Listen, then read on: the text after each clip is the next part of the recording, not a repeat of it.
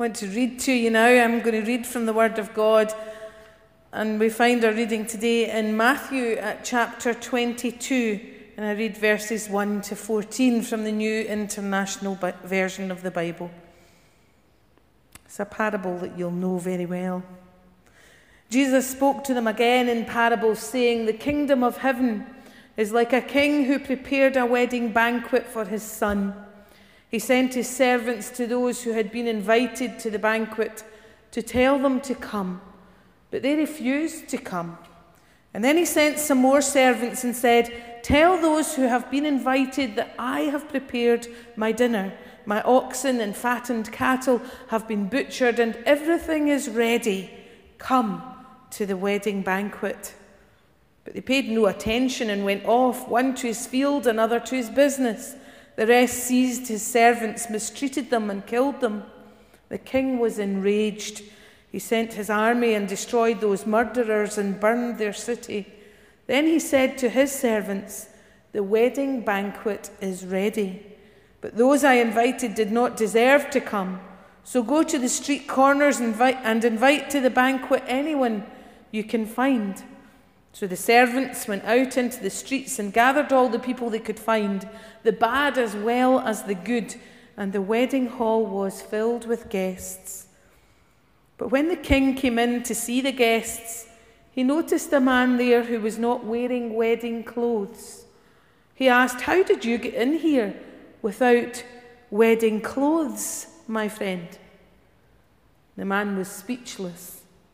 Then the king told the attendants, 'Tie him hand and foot and throw him outside into the darkness, where there will be weeping and gnashing of teeth. For many are invited, but few are chosen.'" Amen, and may God add his blessing to this reading of his holy word.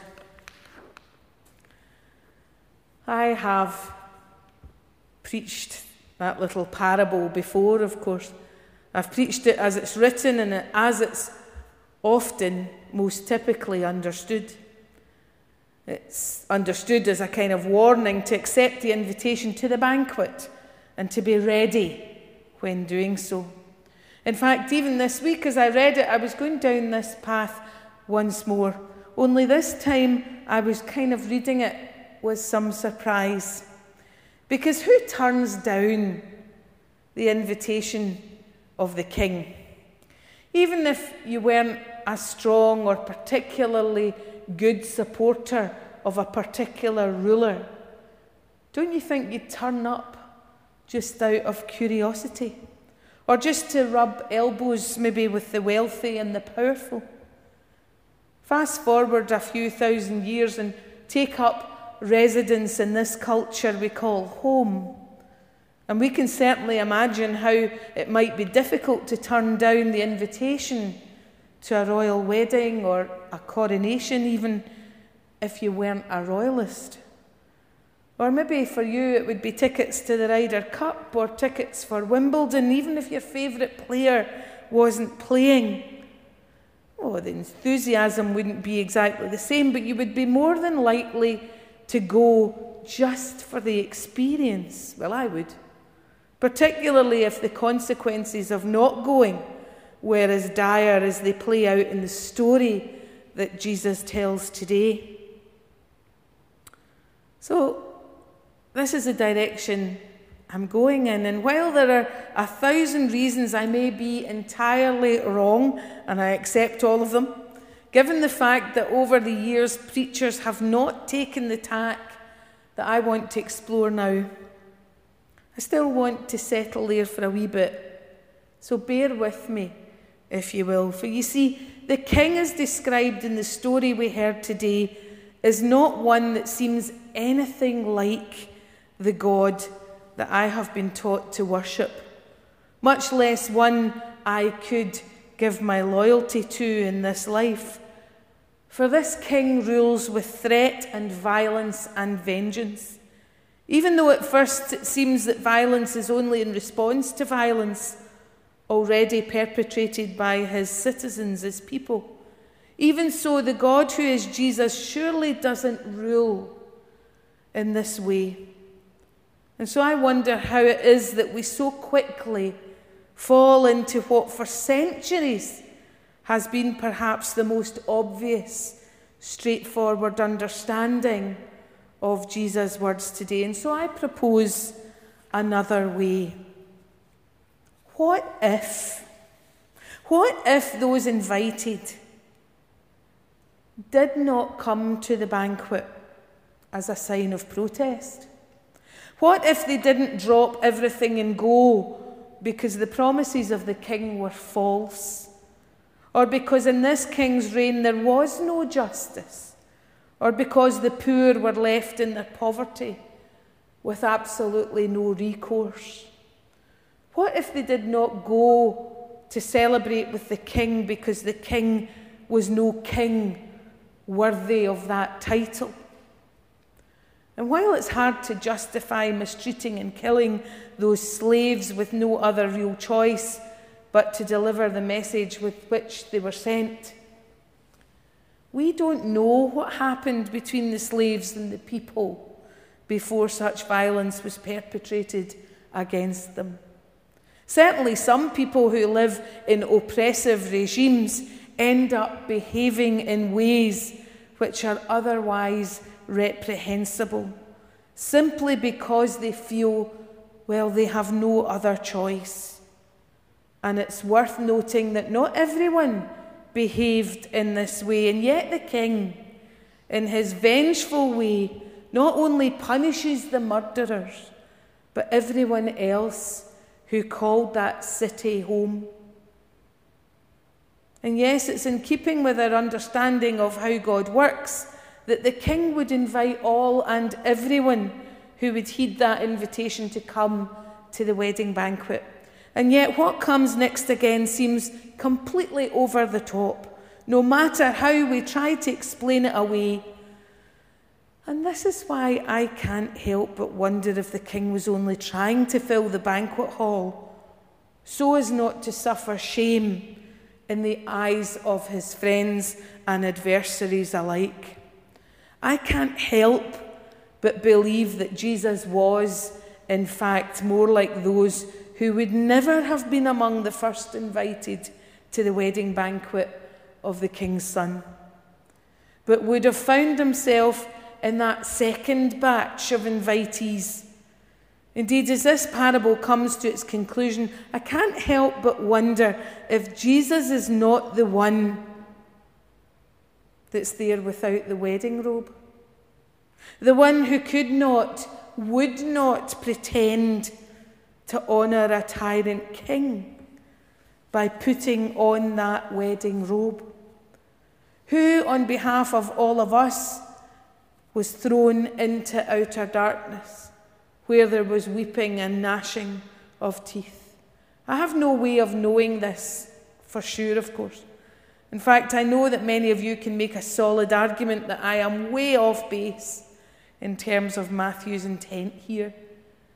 And yet the Bible is a living word, is it not?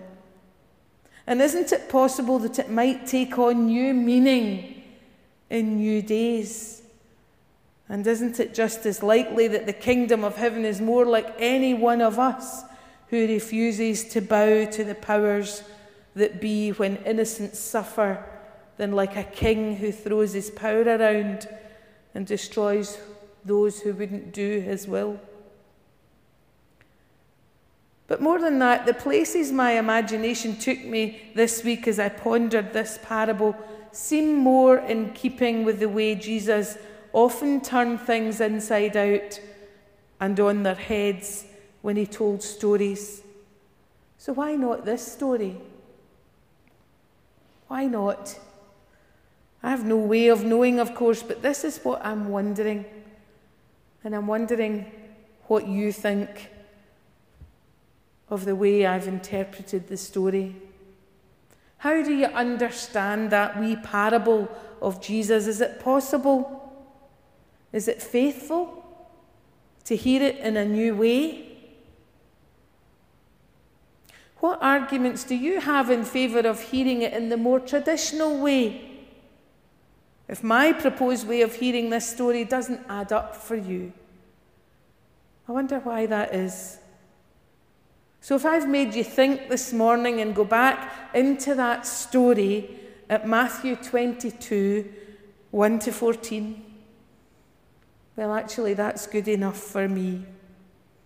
But I say again, if we believe this is a living word, then there's room for interpretation. So I urge you to look at the story again and think about it for yourself. That's my prayer, that we would think in these lockdown days of what this word is saying to us and how it might take us forward in the way that we need to go. Amen. In the name of the Father, the Son, and the Holy Spirit.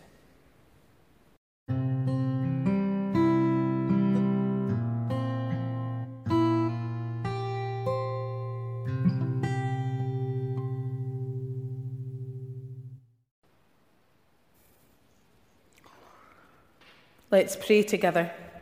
Loving God, we are the body of Christ, created in your image, known and loved by you, loved for who we are, accepted, forgiven and restored, united to live in your ways. We are nourished by faith, helping us in our daily lives to face the challenges of each day, to carry us through times of illness, grief and anxiety, replenishing and restoring us, building us up as your people. We are called to serve the lost, the lonely and the deserted, through our words and our actions, to be your hands and feet. To be the church today. Be with us, to feed us with compassion, that we might dine on your grace, that we might be filled with your Spirit as we live our faith in the world today. We're challenged to love our families through times of both joy and trial, to love our friends and neighbours even if they annoy or irritate, to love our enemies in the face of their anger and malice. So, Lord, nourish our faith that we might have love to show others the love Christ has shown us. And living God, thank you that you hold us together in love. We are the body of Christ. You help us to grow and mature. We are nurtured by faith. You develop our compassion. We are called to serve. You make us active and strong. We are challenged to love. Help us to love those we need to love. In Jesus' name, amen.